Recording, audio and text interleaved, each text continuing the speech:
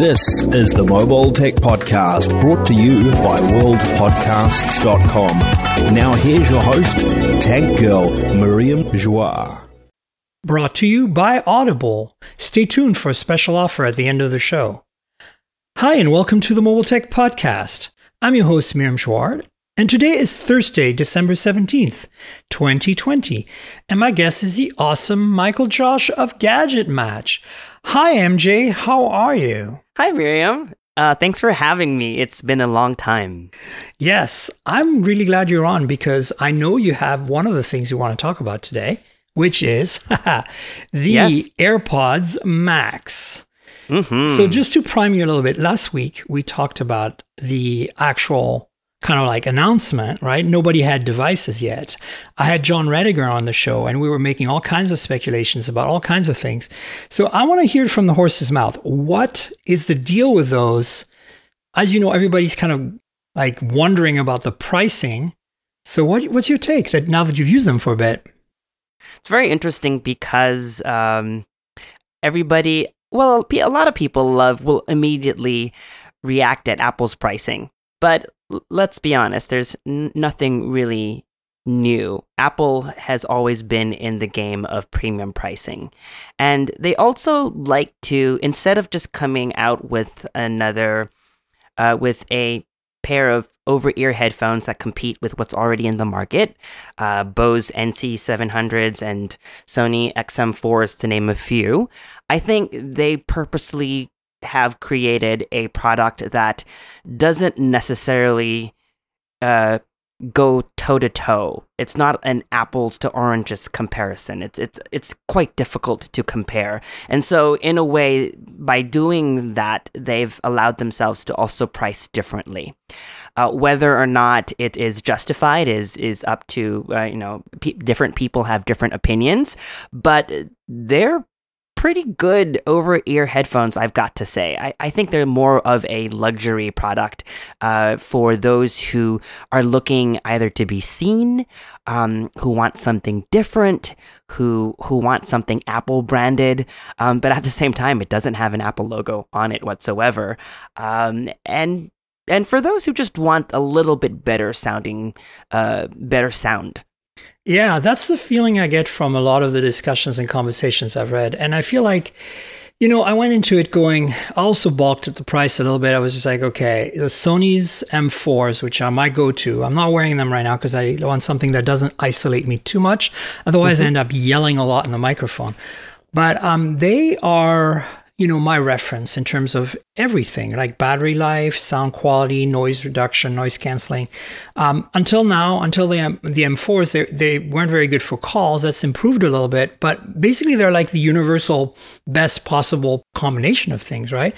And now I think they're very specific use. In pre-pandemic times, I think they were their darling of us travelers. I mean, I think all of us have a pair because of it. We had the Mark IIIs back then, but whatever. And then now I think we're using them around the house to like isolate ourselves so we can focus and whatever it might be. Exactly. And so yes. I kind of think if you look at it that perspective, of course, $550 seems high when $350 is the list price for the Sonys. And you can get them for $278 now, I believe. Yeah, exactly. I was going to say $250 or so is the sales price. And Sony always somehow seems to have these on sale, right? Mm-hmm. So, and the XM4s are better than the XM3s. They are. They're an improvement. One of my favorite things about them, I haven't really mentioned it on the show, and as a quick tangent, is that you can finally have EQ settings active when you're on lossless, which in the past you had to choose. You had to either had the EQ settings you liked. For me, I tweaked them a little bit because they're by default a little too bass heavy for me. So I like to tweak them, but I couldn't have that and have lossless Bluetooth audio before. And now I can. So I'm super excited with what Sony's done. But so I look at that and I look at the Apple AirPods Max and I'm like, ooh, that's a lot of money. But then at the same time, I got to remember this is Apple. And the design is obviously going to be premium, and it is. I mean, materials it's hard to do metal headphones. And then, I look at the feature set, and there's something that Sony still nobody really does right, which is the, connect to multiple devices, automatically switch between devices. I'm seeing it with, Theo right now with they have the M3s, and they're using them on their iPhone and their brand new MacBook Air, and they're like, it's a hassle because they have to pretty much turn off Bluetooth on one device for it to connect to the other, right? On the XM4s, at least they have the multi-device pairing. I believe 2 devices can be paired at the same time. But even then, it's not that seamless of a transition. And of course, the benefit here is if you're an Apple user. Right. Because with these, you pair with one device. It's like any other Apple pairing. You bring them to 2 devices together. They will pair. Once you pair, and I have like tons of iPhones, several Macs, and several iPads, and everybody is just already immediately paired. Right. And Apple in such a way is I'm on my computer and I bring it close, and then all of a sudden I get this pop-up on my computer, and they're like, oh, the AirPods Max are nearby. Do you want to connect to them? And I can just connect to them. And then I lift up my iPhone, I have them on, and then maybe I play an Instagram video or a YouTube video, and the audio automatically transfers. Like, you don't have to think about these kind of things. And this is, especially if you've already bought into the Apple ecosystem, this is definitely a pro of these devices, of the AirPods Max. Yeah, that's the feeling I get from talking to everybody. And I think that that's something you can't underestimate. Like, there's nothing out there that'll do the same thing right now in this form factor. So if you are heavily in the Apple ecosystem, it might just make sense for you to get these simply on that ease of use alone.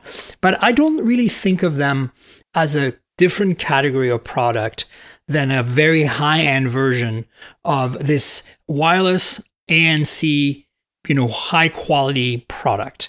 And I think that if you're looking at it like maybe this could replace studio headphones or something, that's not where you're going. Like when I'm doing a podcast, when I'm not traveling, I'm in Portland right now to take care of some things, and I'm not wearing my normal headphones. But if I wear my Beyer Dynamics normally, they're studio phones. They're wired, no ANC, open back.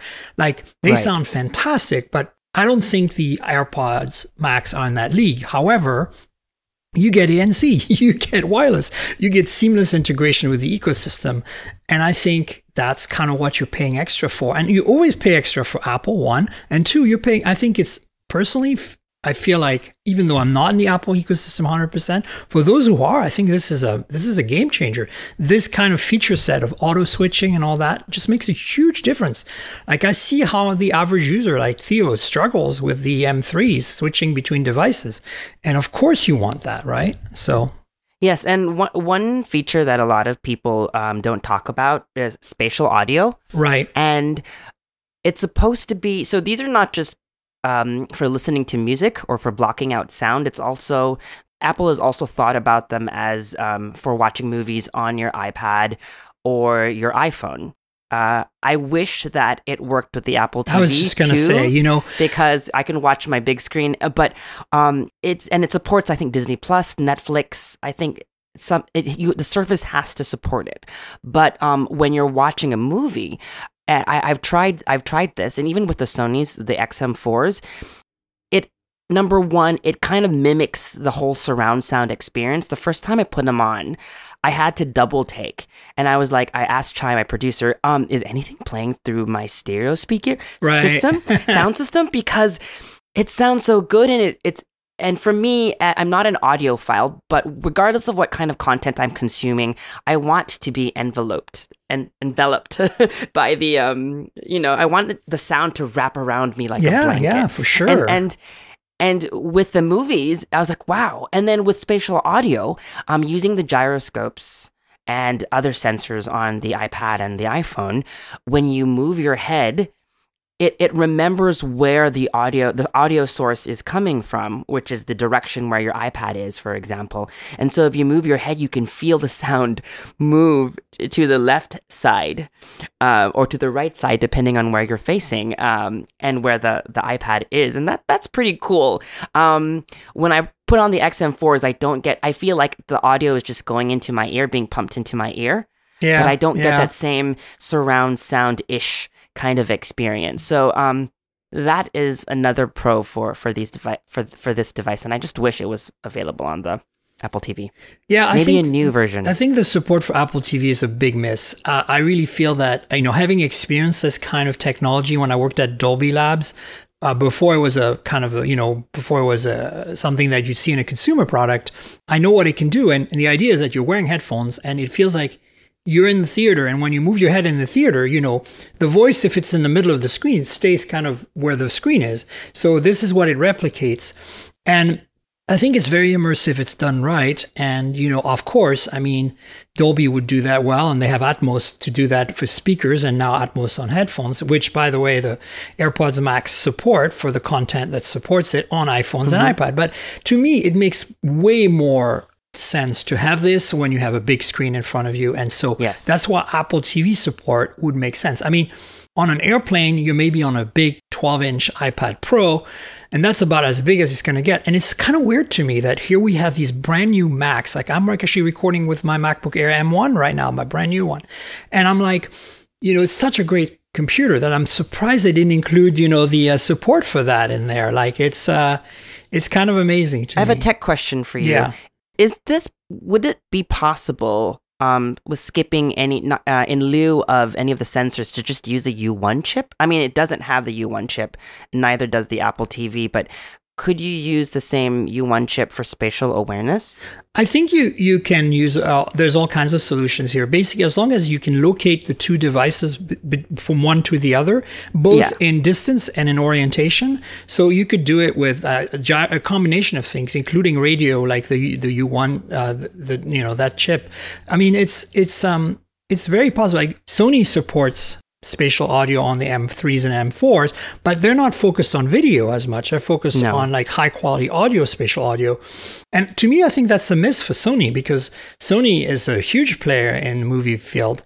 They should have totally done this. Like Apple seems to have beat them to the most compelling use of spatial audio, which is in movies and video and film, right? Right. So I think that's another thing that's really unique here. So I think you're paying for all those things. Although I think spatial audio 5 years from now will be pretty commonplace for most people. And I think maybe this is, I want to say that like easy pairing between multiple devices will be commonplace for most people in 5 years. But the AirPods original are now almost 5 years old, and they've initiated this idea of easy pairing. And I think we've seen similar things in other ecosystems, like if you're in the Samsung ecosystem or the Huawei ecosystem, but we haven't seen like a Bluetooth universal solution adopted as part of the Bluetooth standard yet. And I think that's what's missing because, I hate to say this, I use my M4 with all kinds of devices and I can't stay in the Sony ecosystem for this. And that's the one thing that for me is a challenge with these AirPods Max. By the way, I've ordered a pair. I'm lucky that I ordered early enough that I'm getting it early January. I'm not sure I'm going to keep them, but this is more for me to test as an audio lover. I want to check it out. So I'm going to let folks know. And of course, I have an iPhone. That's the only thing I can use with spatial audio. I don't have an iPad and I have a MacBook. And that's why I'm bummed they didn't do the MacBook.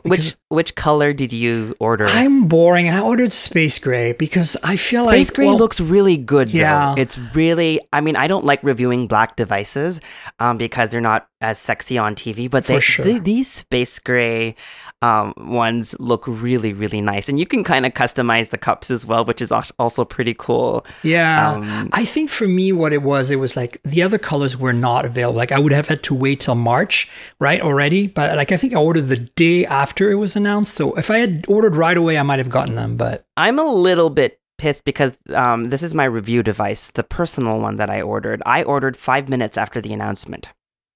Wow. And it was slated for the delivery on day one. But FedEx... What is day one, by the way? Which was the 15th. The 15th of December. Oh, wow. And the window was December 15 to 17. And all my friends who ordered like an hour later got theirs on the 15th. And mine is showing... on the 14th, the label was created, but FedEx has never picked it up. And so it's kind of, Apple says to contact FedEx, FedEx says to contact Apple. I don't know where it is. And it's, so that's where I am. But they're pricey, and if you buy those cups as well, pricier. But it's interest. It's not something that Apple officially talks about, but you can actually order the ear cushions separately in different colors. Yeah, that's and cool. then for like $69, I believe, which is cool because the full leather ear cups on the Sonys will also over time kind of start to peel. Exactly. I don't know if you can replace them on the Sonys, but I'm used to studio Not phones. on the Sonys. Oh, okay. On the Bose ones, Bose sells replacements for the NC700. Interesting. Sony doesn't. Yeah. I don't think I've ever used the Sonys long enough. Like I keep getting review units for all the updates. So we'll see how the M3s that Theo's using that I've used so heavily already, and they're in mint condition right now. Let's see how long they last, especially with the cushions. For cushions in studio phones, which is my experience so far, they always are interchangeable. And frankly, for people balking at $69, even like a relatively reasonable pair of like AKGs or a Bear Dynamic or Sennheisers, you're going to spend $30 to $40 for the ear cup replacements normally. I mean, right? Apple sells cases, leather cases for $50, $60 as well. It's not. It's not bad. That said, I don't want to sound like an Apple apologist here. I would have loved if they included. I wish it was USB-C. I wish that they would have included a, the cable, a 3.5 millimeter cable for. I agree. I mean, I know iPhones don't have a headphone jack, so maybe it doesn't make sense in the Apple world. But maybe if you were on a plane, you can buy that for, I think, less than $40 for, I think, $35 for that cable, because they sell that cable. I wish that was included in the box. I think Belkin has one as well that's cheaper, by the way. So, there are ways around this, but, little things like that, it would have been nice to have. But it's really beautiful. It's really beautiful. It's really well made, very comfortable. I think one of the things we should talk about is that they are, I don't have mine to judge yet, but they are heavier, right? And so these are really around the house or when you're traveling. Don't expect to go jogging or working out with these, I think. You might be able to, but I don't think that's what they're designed for. I don't think that's what they're designed for. Let me just start by saying, when I look at the Bose and the Sonys, I've never really complained about them. I've never said, oh, they look cheap, they look plasticky, even if like the Sonys are all plastic. Yeah, they're high quality plastic. That's never been a complaint. But when you have to compare as a reviewer putting together your video, and you are made to compare, and then they do kind of look cheap, because compared to the aluminum finish and the stainless steel band and this nice mesh canopy. I've been thinking about it, and in a way, it's almost like a fashion accessory too. Yeah. And I can see like the Kardashians, for lack of a better comparison, but like, the influencer types and the fashionistas really wanting to rock these because they're that kind of device. Yeah. And they exude that kind of, emotion. And they have no Apple logo, which is kind of amazing too. Mm-hmm. Yeah. You just, when you know. It's that kind of thing. It's and Apple didn't really feel the need to plaster. I looked again, and the Shures, the Bose, the Sonys all have logos on them, and it would make the perfect sense if Apple actually put a logo, like, because this finish is just like a MacBook Pro, MacBook Air, iPad Air finish. It's exactly the same finish. So to have that little logo there, but it's nice and discreet, and that's what I like about them too, is that there's no seams. It's just all one, like, clean surface. Yeah, they look really great. I think for me, design-wise, the only thing I really wish is, I know they can't make them too much lighter. I've had some heavy headphones. It's not a big deal for me. I think it's just more people have to understand these are not active headphones. These are travel and at-home headphones, and that's what they're designed for. And I think for that, the weight's not an issue. I think their design is really iconic. I feel like they've taken a lot of the cues from old headphones and modernized it and Appleized it in a very, very clever way.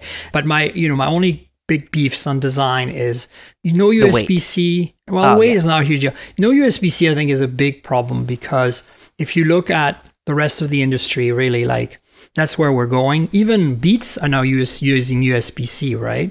So it's like come on, right? Like That's definitely real. One of my biggest complaints. But at the same time, I was thinking about it.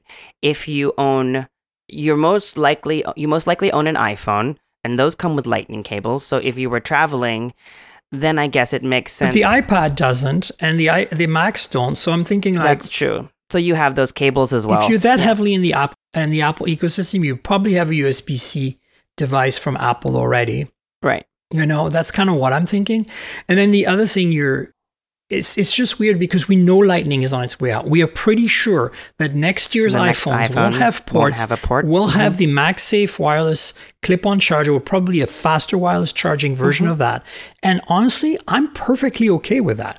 I think that's the future. I absolutely feel that, like in the past, if Apple had switched to USB-C on the iPhone 10, great, but they didn't. And at this point, Lightning needs to freaking die. And that's why I'm annoyed that they launched a brand new product that's going to be in the Apple history in circulation for 5 years. Yes, and not going to be replaced by users for like 3 to 5 years. Agreed. And has this stupid, pointless, old and bad connector. So I'm annoyed with that. And I'm also annoyed with the lack of Apple TV support, as we discussed. I'm less annoyed with the pricing because I look at it as you're paying the Apple tax in a way. You're paying the premium luxury goods because it's so well-designed tax, and you're paying for those software features in a way right now. So it's interesting. Well, you speak about software, and earlier you were talking about Sony's the equalizer options in the app.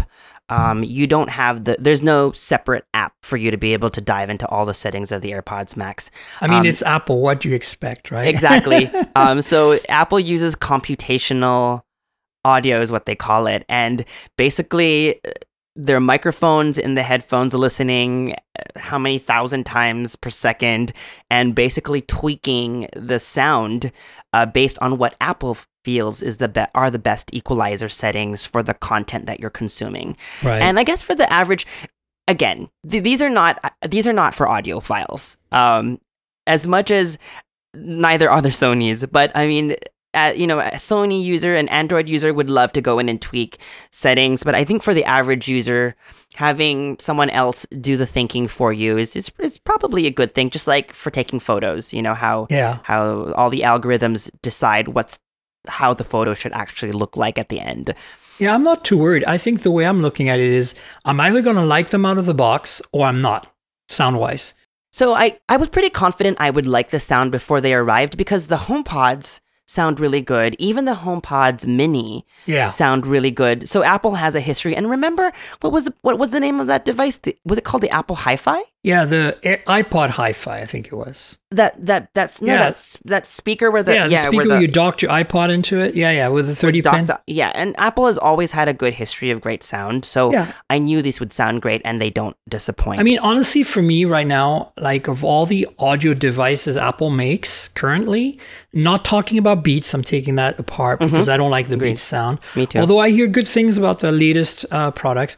I haven't tested them, so I don't know. But I know that the AirPods sound like crap, the original. I mean, the thing is that they don't sound like crap. I'm exaggerating.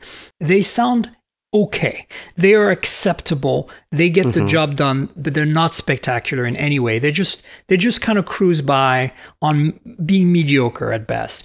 The AirPods Pro, I think, step things up a notch significantly, but still don't meet my standards.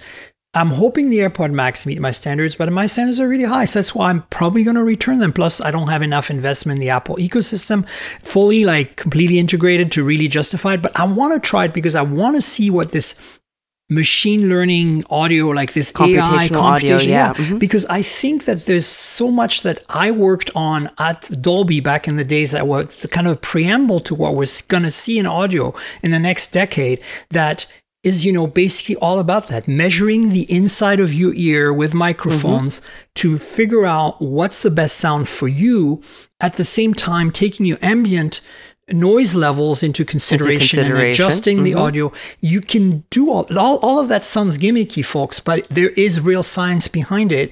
And if we can do it right, and that's why I'm super curious to see how right Apple gets it, which is why I put $600 of my own money down with taxes in California for something that normally I would just hysterically point and laugh at and go, there's no way I'm buying this. But I feel like, it's a milestone in a way, technologically speaking, And I think that we can't dismiss that. Like a lot of people gloss over that because a lot of people use their smartphone every day, not realizing how much freaking engineering went into that. Right. You know?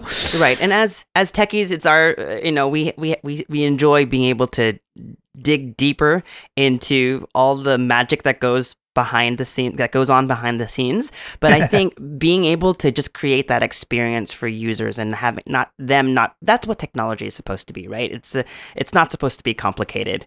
And when all of this can, happen behind the scenes and you don't really care because you're just listening to great audio. And if you want to watch a movie, it's surround sound in your ears as well. That for me is, and then when you want to transfer between devices, it just works, that's what you're paying for, I think. My one last complaint about them are the case. And I know a lot of people have, there are a lot of memes going around saying that they look like bras or all sorts of different, comparisons. It's funny you bring that up because that's exactly the last thing I was going to talk about. I was like, oh, really? I mean, the bra or the whatever handbag, my beef with it is like a designer handbag. I know. What my beef with that is not so much that they made a case because they included it. So you're not paying for that, which I thought it was an accessory originally. I didn't realize it was included. Yeah. Just in case you guys, this is an audio podcast, Michael, Josh, MJ is teasing me right now by showing me his blue AirPods Max within the case. And the case looks super nice. But I don't think that case is going to age very well. No.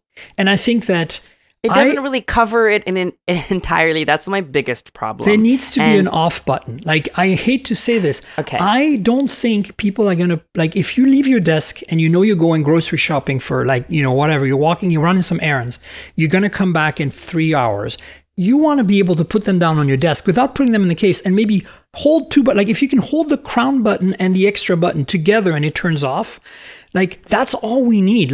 We don't need anything super fancy. That's how Sony's work. You hold a button. So what Miriam is saying is that there's no off button.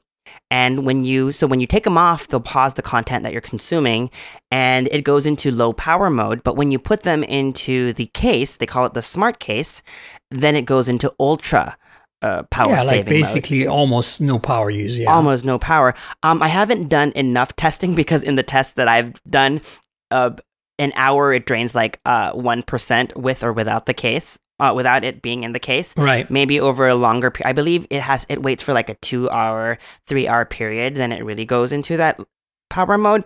See, all they really need to do, there's two things, right? You know what?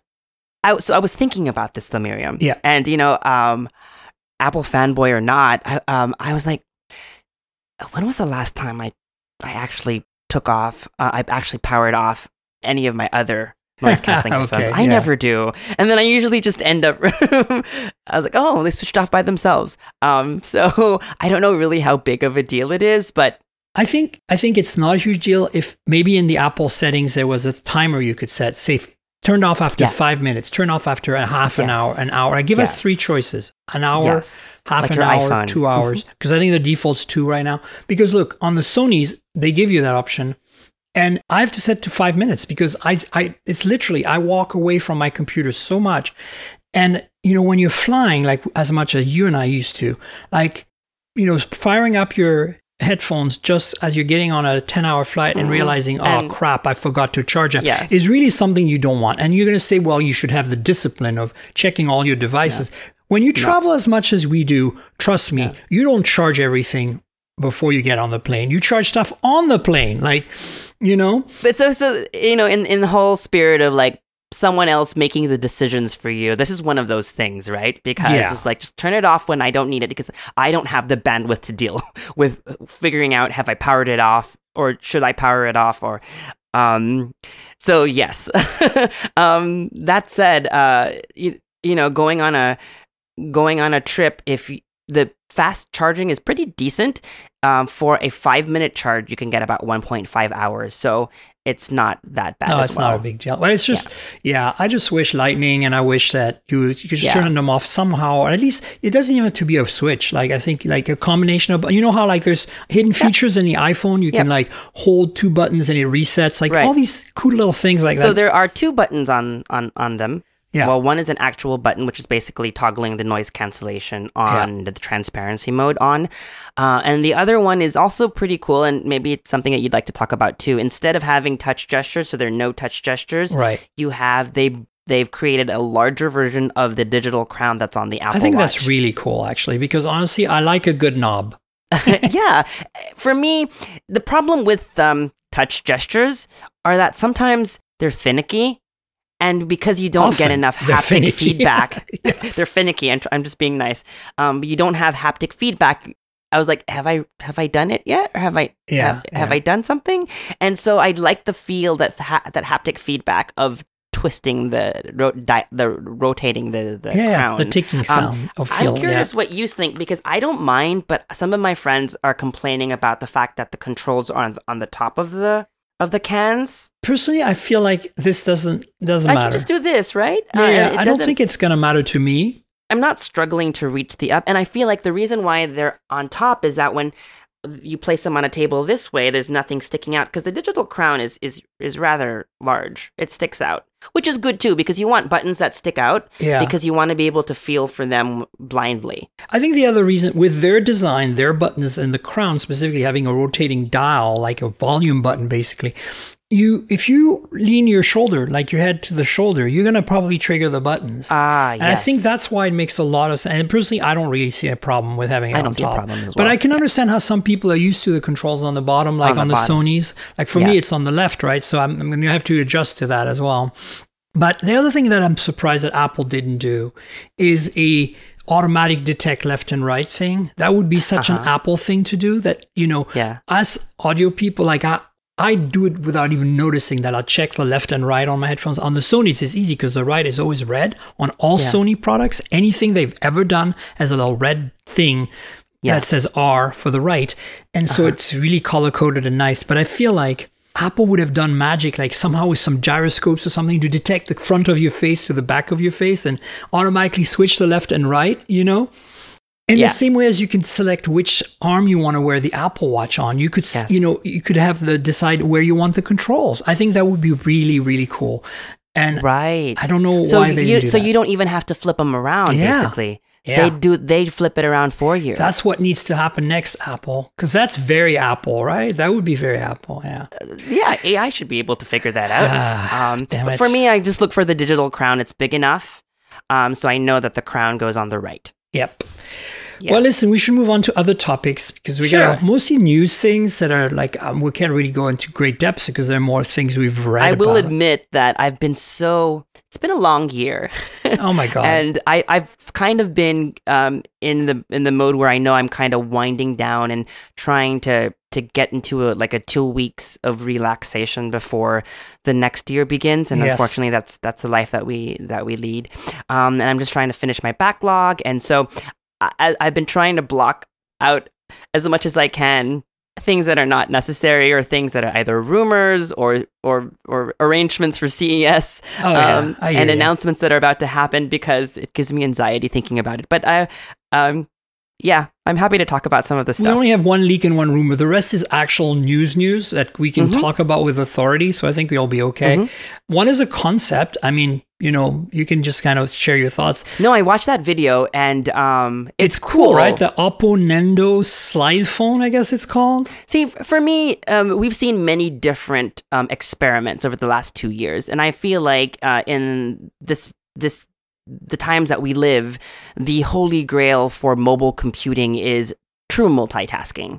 And I think that's really what people are trying to solve with bigger screens, with double screens, with foldable screens. It's really being able to do multiple things at once on your smartphone. And so I think that's the whole premise of this. It's like it folds into a notepad and all sorts of different I like things. That they have buttons along the side of each module that when, depending which configuration you have it in, like turn into like the shutter button, the play pause button for your music, or the left and right trigger keys for games. Folks, it's hard to conceptualize this in an audio podcast. I have a link in the show notes to the Oppo Nendo slide phone from Engadget. You can read about it on any publication. I generally put down the links of the first occurrence of a news item that I find.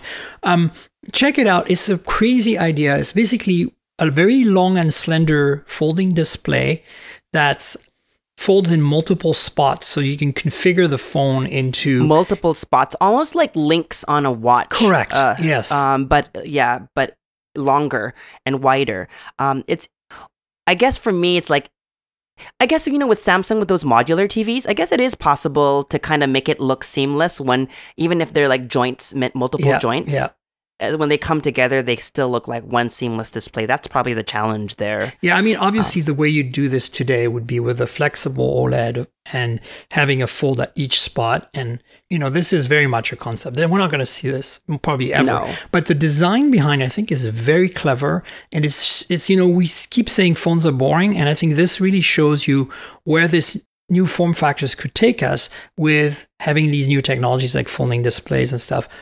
And it's nice to see Oppo do something kind of more designy for a change rather than like, we're the tech giants of China. Like they're very techy normally in their stuff. Yes. And so it's kind of nice to see something that's more like, it reminds me of Nokia in the late 2000s, when we'd go to MWC and they'd show us like, this phone looks like a bar of soap, but it's actually made of a silicone material you can bend. And the whole phone is bendy. And you're like, why are you doing this, Nokia? This is what I live for, though. And I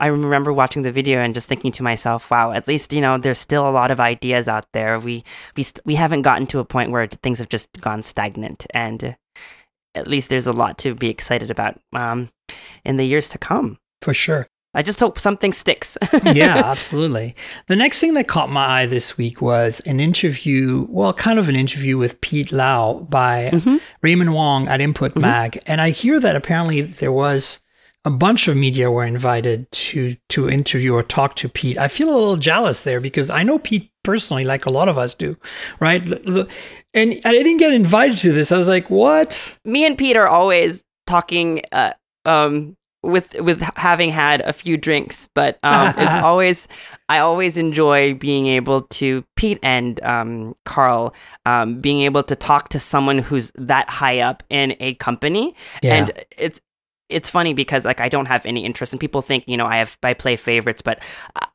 whenever I'm speaking to a brand, I speak as a consumer and as a fan of that brand, and in the interest of just getting better products. So I always use these opportunities to kind of like tell them what I think they should be doing, kind of like just giving consulting for free. We all do, yeah, for sure. And I miss that. But these are things that we used to be able to do when we could travel. I think the other thing a lot of our audience doesn't really necessarily understand is that if we bitch about a product a lot, it's generally not because we don't like it as much as we think they could have done a better job, and we see a hole in their strategy that we think maybe they overlooked or had to somehow overlook. Like sometimes they have external forces. Yeah. But I've been bitching about OnePlus a lot ever since the Nord N10 5G, which I reviewed for Hot Hardware and for Geekspin for Elena's publication. And that phone is such a miss for OnePlus compared to what Realme came out with 2 weeks later, which is the Realme 7 5G, which is a way better phone for way less money. It feels to me like what OnePlus would do at that price point. Yet it's a Realme phone. And it feels like there is definitely a shift happening. And, we've discussed this on the podcast many times, but what I thought that Raymond captured so well on his story and input from his talk with Pete Lau was, some of these things that are changing at OnePlus. And I think I am confident that the OnePlus 9 Pro is going to be my next phone, in the sense that the 8 Pro was my phone this year because I finally left Pixel because for many reasons. But yeah, I feel that OnePlus has nailed the flagship and will continue to. And I'm talking about the real flagship. Like I'm willing to pay $1,000 for a OnePlus phone. Not everybody is. I hope they don't lose the plot on their bread and butter, which I consider the $700 price point, like the Nord. 600. No, I'm thinking more like the 8T, 9. Oh, okay. That still a flagship, but not, is missing some features to cut costs, kind of like what Samsung did this year with the S20 Fan Edition, which is doing so well. Which is out OnePlusing OnePlus in many ways. Yes. Right.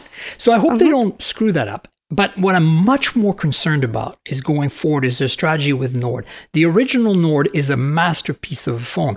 But as I was reviewing it, in my head, my gears were spinning and I was doing kind of like the BOM, the bill of materials analysis. And I'm like, there is no way they can be making money here. This phone is a OnePlus 8 with a 765G, essentially. And at the price they were selling it for, less than 500 US, I was like, they are just flexing their muscles to show what they can do, but they can't sustain this.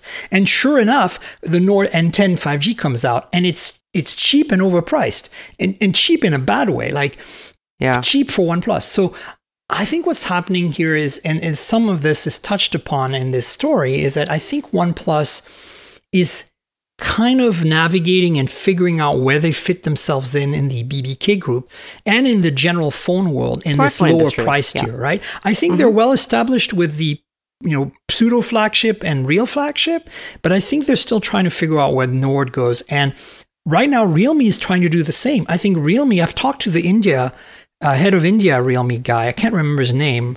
I feel kind of silly for not remembering, but he briefed me personally on the Realme 7 5G. And I think their strategy is to out OnePlus in that price range. So I think we're going to see OnePlus probably evolve more into a Western Oppo competitor is kind of how I feel. It's the growth, following the growth of OnePlus. These are definitely growing pains.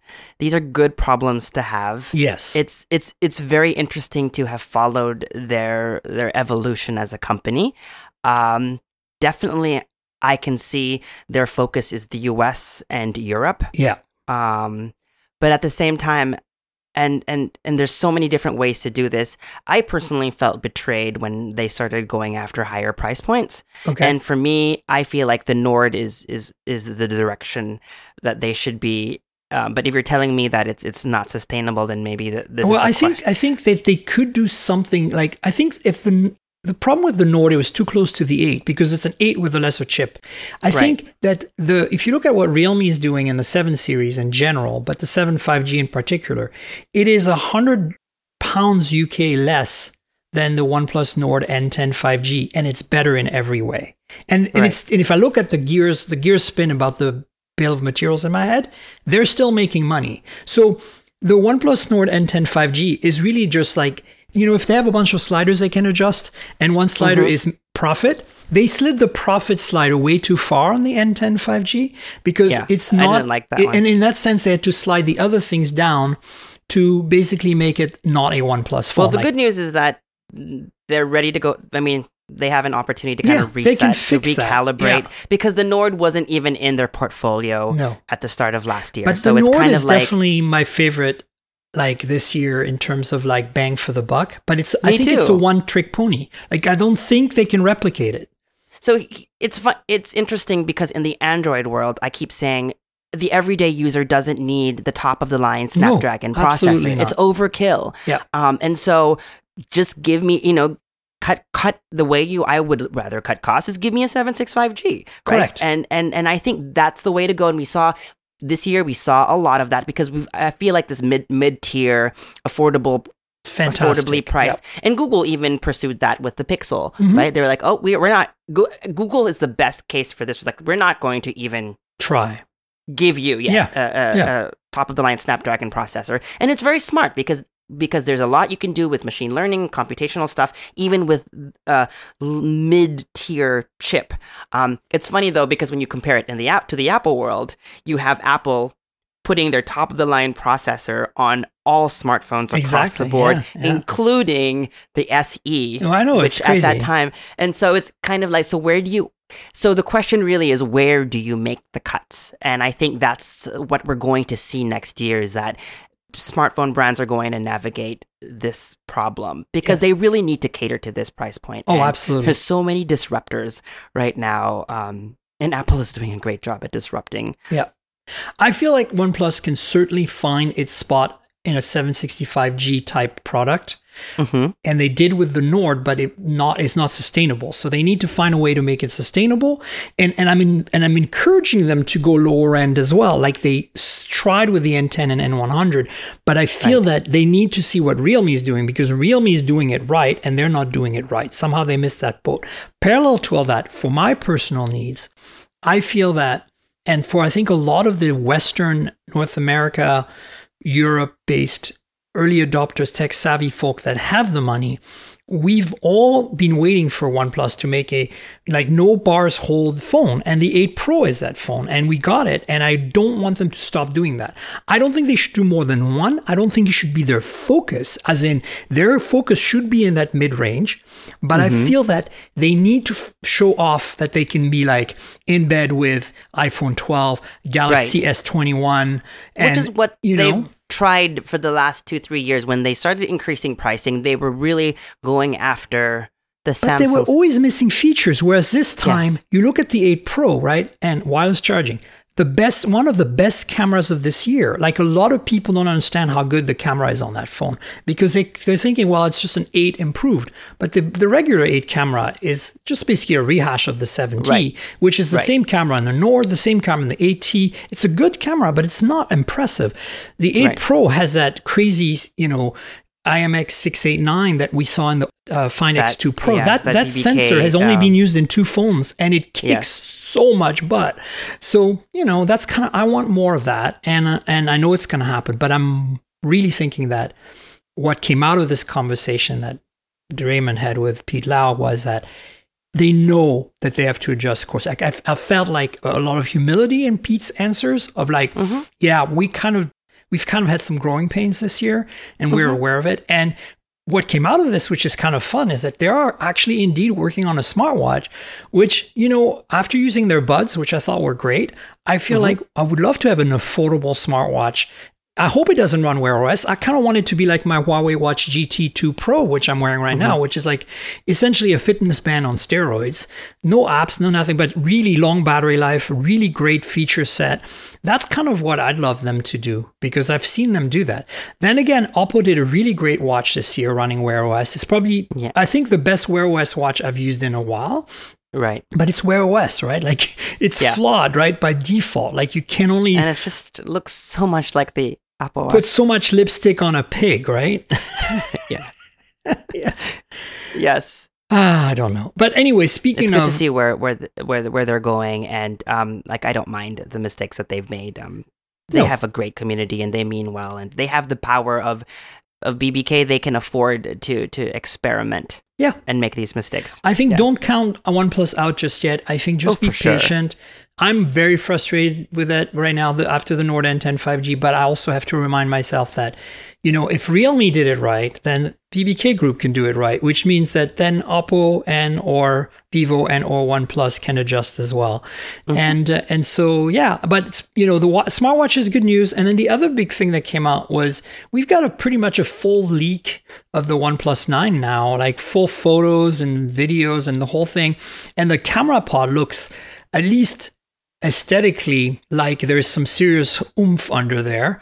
And that's got me excited, because one of the things that I've always thought is that for a lot of people, the OnePlus 8 or 8T was enough phone, but that the camera could be a little better. So if they can pull that off, with the 9, kudos to them, Yeah. Yeah. Agreed. We'll see. We'll see. They really just need to be able to compete in the camera space for them to really be in that top. And we know they can with the 8 Pro. So let's see some of that 8 Pro technology kind of trickle down.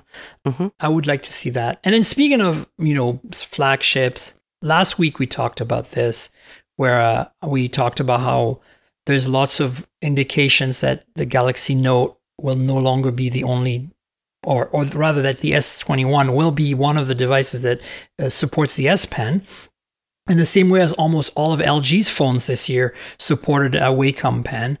I think that those rumors that the Note was going to go away, I was willing to buy them, but now we have more rumors coming back that are saying that no, the Note series is going to stay, but it's not going to be the only S Pen product, and that potentially they might scale down the maybe scale down the Note as just one model or something. And honestly, after the Note 20 Ultra, which was my favorite Samsung phone, well, the Fan Edition is up there too. But I think that if you want like a westernized Android phone that really ticks all the boxes, that, especially in the US, supports all the bands and everything, nothing can touch the Note 20 Ultra. I never use the S Pen on it, but the camera is so good. The phone is so well designed and aesthetically pleasing to me. Compared to the S20 Ultra, which was kind of like mad to me, I kind of was bummed that the Note might go away. I hope that they have a slightly different product with a slightly different industrial design that's a flagship, that's a Samsung thing, It's interesting.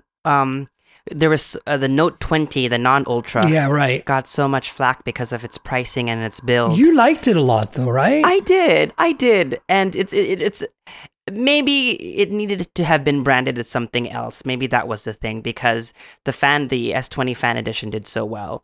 And it was almost like that. I feel like there's a space in the market for it because not everyone can afford a top of the line. No, Ultra. and actually kind of was bummed, in fact, by the Note 20 non-Ultra that it wasn't a $700, $800 phone. Like, I felt like we need an affordable Note. Like, we need, how the S20 started at like, $999 or whatever, and it quickly went down in price, and granted the Note 20 now is on sale everywhere, but I feel like we need Samsung to make the S line and the Note line spread between needs to be a differentiation. $750 to $1,500. Yes. Like, I know it's a lot of spread, but you have to understand that, they've kind of done that. When you look at the S20, S20 Plus, S20 Ultra, S20 Fan Edition, you have all that range, you have that reach. So I want to see Note do something like, we don't need that many units, but I think maybe one that's $1,250, that's top of the line, no bars hold, and one that's $850, $650, $750. What Apple does is they just do the 2 or 3 SKUs,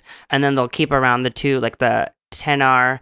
So the 10R is $499, the 11 is $599. Yeah. And then and then go $699, $799, $899. And I think Samsung did that. They kept the S20e around for quite a while. So I think we're going to see what happens, but I'm glad to hear that, those rumors might have been a little premature that there would be no Note at all. And in a way, that's good because it's hard. I thought the Note might have, breathed this last breath because of, thinking about using an S Pen on the Fold makes more sense. And maybe that's the future of the Note line. But at the same time, I don't think the technology is there yet because, with that screen protector. Oh yeah, no, we still that's still something that's up in the air, but I still feel that the S Pen should be available across like a whole breadth of phones, even if it doesn't come with it, even if there's no silo. I think some device should have the silo, come with the pen, and really kind of be like, this is an S Pen device. But I think that in the same way as LG supports Wacom pens on the V60 and the Velvet and the Wing, even the Wing support, at least on the main display, it's like, why not? Like, I think having that option, you want a silo ideally, but like people use the iPads with the Apple Pen, and some people don't lose their Apple Pen. So I think, it'd be interesting to see what Samsung can do here because they have so much expertise in that field. And it looks like we'll find out sooner than we thought. I know, right? Like, I can't believe that the rumors are for launch so soon. This January 14th or something are the rumors. I just know it's early. Yeah. Yeah, it's like basically right after CES is what I'm hearing. So, I don't know. I'm just getting anxiety thinking about it. Yeah, me too. I was kind of annoyed, frankly. I was hoping that, for once, because CES is virtual, it would be a low effort and, thing for us, so, relatively speaking, and that we would have a bit of a break finally. This year has not let off. I think I worked harder this year. I have like 20 videos left to edit. I have some videos left to edit that I'm wondering if I should even publish now because they're like from June. I have so much stuff to finish. I still have 2 stories to write for the end of the year. I'm just like, please, can we have a break now? Like, I was excited when I got the Poco M3 from Xiaomi like 2 weeks ago, but I'm like, guys, it's December. Like, can you please not send me review units anymore? Can we take a break? Yeah. Influencer, YouTuber / journalist problems here we're talking about. I try not to complain about it because I know, right? I have a lot to be thankful for of a job, but it's been a it's I think I've worked harder this year Me too. Yeah. because I've only stayed home, and so the devices just continually be sent, and then also having much more time to focus and not have to worry about jet lag and getting on a plane, and packing and whatnot. I'm able to really just spend more time to deep dive into my reviews. I've been doing mostly only reviews, and then doing 15 to 20 minute videos that really answer questions. And I feel like I'm doing a better job in fulfilling my purpose of helping people, get buying advice. But it's been very exhausting. Exactly. I feel like that felt very challenged this year in a very positive way. Like from a personal level, I feel like I've done some really great work. I've written like something like 40 or 50 reviews across all the publications versus maybe 2 or 3 normally. Like normally it's just the podcast and my YouTube channel. This year it's been podcast, YouTube channel, and a ton of, reviews that I've written, these 2,000-3,000 word reviews. And I love it. I feel very fulfilled. But at the same time, I'm like, I feel like I've overworked this year, even though this was the opportunity to take a break in many ways, Yep. So, but you and I both have M1 based devices, MacBooks, etc. Yes, I'm using it right now. Did you? Yeah. Did you go ahead and buy the 16 gig? I was in such a hurry because I wanted to get it right away, but I kind of regret it because I want the idea of that unified memory on the 16 gig model appeals to me. And we travel. The reason why I'm so excited about M1, you get my face just lit up, is because all these years, because we record podcasts, we edit videos, we edit photos, and I love the MacBook Air. Me too. But I just know, to be honestly, that if I took it to IFA or to any trade show, that it might not be powerful enough to do everything that I need it to do. I think that's no longer true. And that's why when the M1 got announced, and I was like, wow, this is finally a device, that slim and light device that is powerful enough for, I'm not editing, 4K footage, but it's enough to do a lot of what I do. And that's why I'm so excited. Yeah, we covered it last week with John Redinger. We basically reviewed our individual MacBook Airs on the air, on the show.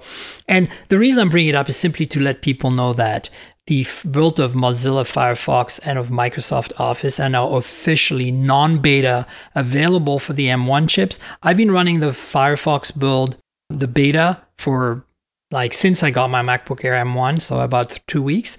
Have you switched to the Chrome M1 as well? I also did switch to the Chrome M1. So I've been basically, the only thing that I'm benefiting here from is my Microsoft Office is now M1. But before that, pretty much all my web browsers were M1. And I have to say, having used Firefox for ARM for a while on the Mac, it's rock solid. So if you guys are waiting to upgrade, because you're worried about betas being unstable. I was basically on the daily build, so I was bleeding edge and I had no issues. So I think you're all good. I just want to bring it up because the other news this week that was interesting was that, Windows on ARM has been kind of struggling in the sense that Apple just showed them how to do it real bad. It's such a quick transition, isn't it? But Apple's pretty good at that. They've done it twice before. But the point is, it puts a bad light on Microsoft, Qualcomm, and manufacturers of ARM Windows devices because it's taken them until now to finally have an x64, so 64-bit x86 emulation running on Windows on ARM. So that's good news to me that it's finally there, but it seems like too little too late. Unless they decide to crank the knob up next year with some new chips from Qualcomm that can compete with the M1, and that the manufacturers that are so in bed with Intel right now can finally wake up and realize, look, Apple has shown us the way. I'm thinking Asus, maybe not HP and Dell, because they're kind of traditional American companies, but I'm thinking maybe the Lenovo's or the Asuses of the world can be hey, maybe Intel, you're not so hot after all. Maybe we need to get into the ARM bandwagon more seriously and either talk to Qualcomm or to another ARM manufacturer like MediaTek. Because I have a Chromebook MediaTek, that little Lenovo one that we all got from MediaTek recently. MediaTek Day. Dude, I can't believe that thing only has 4 gigs of RAM. I can run so many tabs before this thing starts to die. It's kind of impressive. So, it's just some good news to see that we finally have this ARM universe in the notebook side of things that is at least very viable on Apple and hopefully getting more viable on Windows, I'm happy about it. There's been a lot of great stuff out of this year. Absolutely. And it makes me so excited about next year. And then, speaking of chips, Qualcomm announced very quietly the new Snapdragon 678. So many 6s and 7s and 8s in their chips names right now. This is a kind of a follow-up on an older chip, the Snapdragon 675. Honestly, there's nothing too much to talk about here. This is not like the 690. It doesn't have 5G. But it should be an affordable 4G chip for that $200 price point. It's good news because, the reality is you see what's available for $200 right now, and it's pretty sad. And what we've seen, the revolution we've seen around the $500, $400 sweet spot, like Pixel 4a 350, really amazing phone. I'm hoping this shifts downward to the $200 range in the next 2 years. And right now we don't have the chips for that. Like, we need them. Like the 690 I reviewed on the Nord N10 5G, and it doesn't feel like a OnePlus in terms of speed anymore. And I knew it would be a bit compromised, but the Dimensity 800U on the Realme 7 5G feels snappier with Realme's UI 1.0. So I know that OnePlus can do something there, and they might be maybe ditching Qualcomm for once. And I don't know if they, definitely MediaTek's doing something exciting here because they are, and I'm actually working on a video comparing the Qualcomm Velvet to the MediaTek Velvet. Oh yeah, I've got both as well. It's kind of surprising, right? I've ran some benchmarks and I was like, wow. And I was like, oh, okay. There's some areas where the Qualcomm does better, but I was like, for bang for buck, I would not hesitate to recommend the MediaTek chip in 2020 and 2021 for sure. Absolutely, 100%. The 800U just blew on the Realme 7 5. It just blows me away in terms of performance. It's not even 1000 series Dimensity, and it's just when I ran benchmarks on it, it's just skimming close, very close, like super close, faster than 690 and close to 765. And the one thing on the Velvet, the Dimensity 1000C or whatever it is that surprised me the most was machine learning. Have you run machine learning benchmarks on that thing? It's off the charts. It's way better than Qualcomm. It's the only area where I think that it beats Qualcomm like reliably. The rest is kind of, again, skimming the 765G. So I for think cheaper, why not? Like the Poco M3 is a good example. Like that phone for less than $200. For that price, it is awesome, but it's slow, and you can feel like it's definitely needs a bit more oomph, right? And so that's why these little chips that we are like kind of dismissing, because like Snapdragon 678, that new chip, like we do care because this is what's making the world go round. Like in India, this is what most people will buy.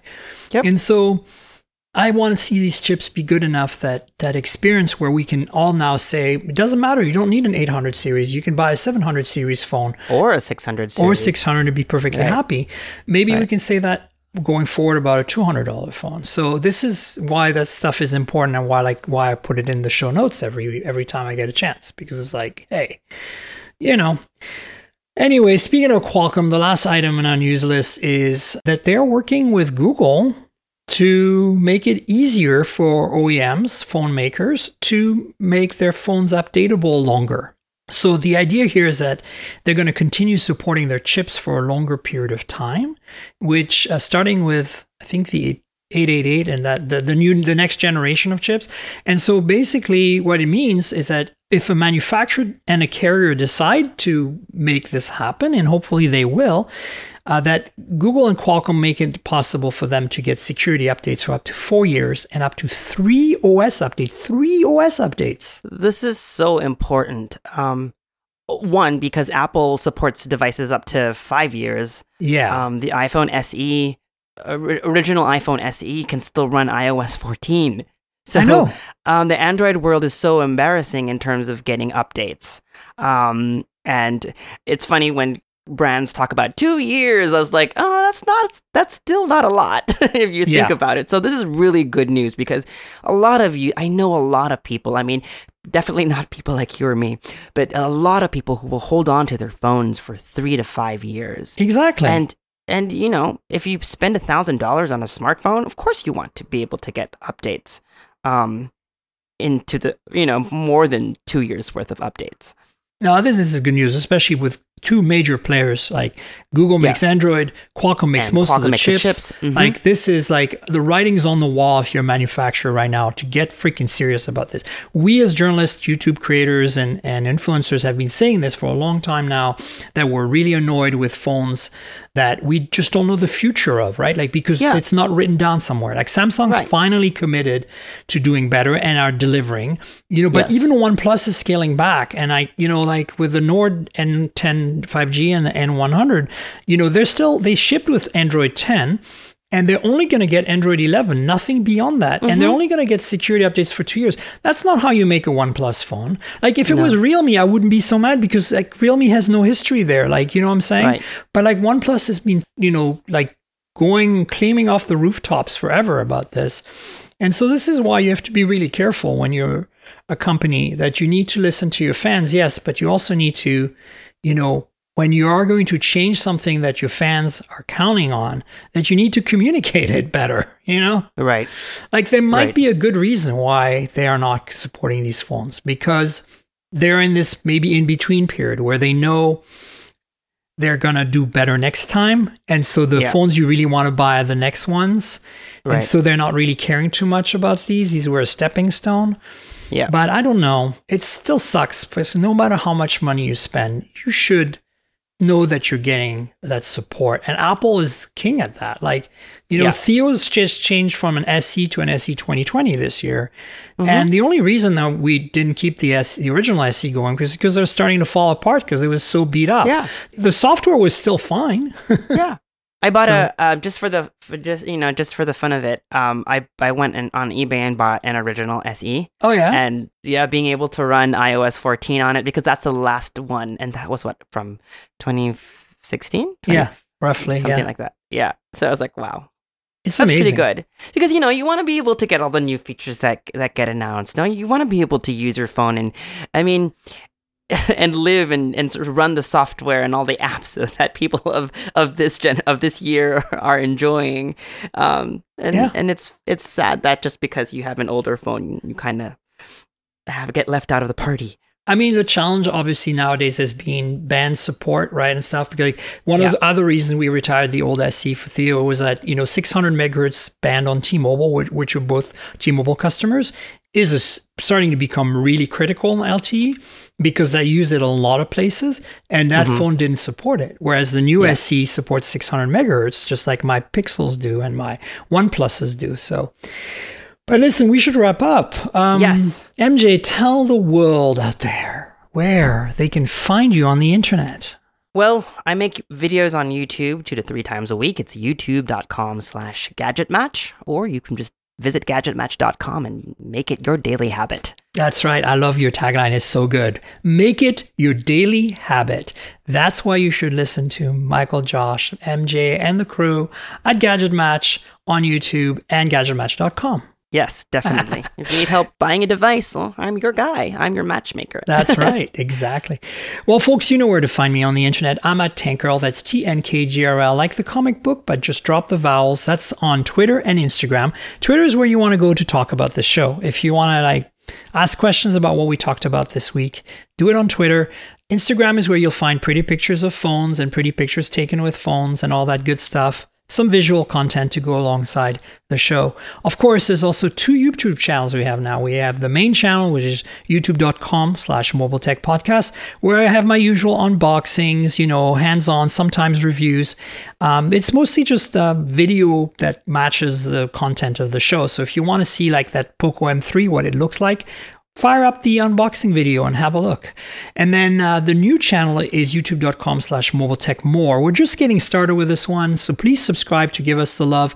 It's going to be mostly, ecosystem type devices. Like we have a robot vacuum coming. We have an air humidifier from Xiaomi. It's actually an air purifier. So check that out. It's a fun channel. And then finally, the podcast itself lives at mobiletechpodcast.com. If you want to subscribe, you can do it there through a bunch of clicks through to the different podcast apps. We're on Google Podcasts, Apple Podcasts, Pocket Casts, Spotify, just to name some of the more popular ones. But basically everywhere a good podcast can be found, you'll find the Mobile Tech Podcast. And by the way, if you're using an app that lets you rate or review the show, please rate or review the show. It really helps. And then finally, there's a donate link in the show notes. Click through the show notes, basically the description for this episode, and you'll find a bunch of links, including all the things we discussed today. And the first link is a donate link. It's PayPal. Please help. I would really appreciate it. Finally, I want to thank our sponsor, Audible. Audible has been with us since the very early days, and they're really awesome. And they're here to help you, help us with a great deal. audibletrial.com/mobiletech is the link. That's audibletrial.com/mobiletech. If you click through, you help Audible, but also you help us. So you don't have to stay with Audible if you don't want to. Although I think you should consider it because it's a pretty great platform. I have a book recommendation. The new Barack Obama book. Oh, yeah, for sure. And he reads it to you. Oh, yeah. I was just going to say, so that's one of the nice things about Audible is a lot of the authors read their own books, which I think is so nice. Yes. I have the physical copy, but I listen to the audiobook and then I let him read it to me. There you go. So that's a good example. And so the deal is basically you get 30-day free trial and you get to keep a book at the end, whether you stay or not. You support the podcast, you support Audible, who have been with us since the early days. As MJ just pointed out, some really great selection of books there. Some of them are pretty epic, like they're reading for 10 hours, 12 hours, and it's really nice a change of format from like a 1-hour podcast. So if you want to get long form stuff in and you want it read to you instead of reading it with your tired eyes, Audible is totally where it's at, and the authors reading their books is just one of my favoriteest things ever. So yeah. So please consider the click through the link, audibletrial.com/mobiletech to help the podcast and help our sponsor. And I want to thank Audible for being with us for it seems like forever, which is wonderful. And MJ, I want to thank you for being on the show yet again. Thank you so much. Thanks for having me. Usually we do this in a hotel room somewhere in the world, but this is the next best thing, but it's really nice to see your face. Absolutely. So that's it, folks. We'll have another show next week. Till then, cheers, everybody. This has been the Mobile Tech Podcast with Tank Girl, proudly presented by worldpodcasts.com. You can visit us online at mobiletechpodcast.com.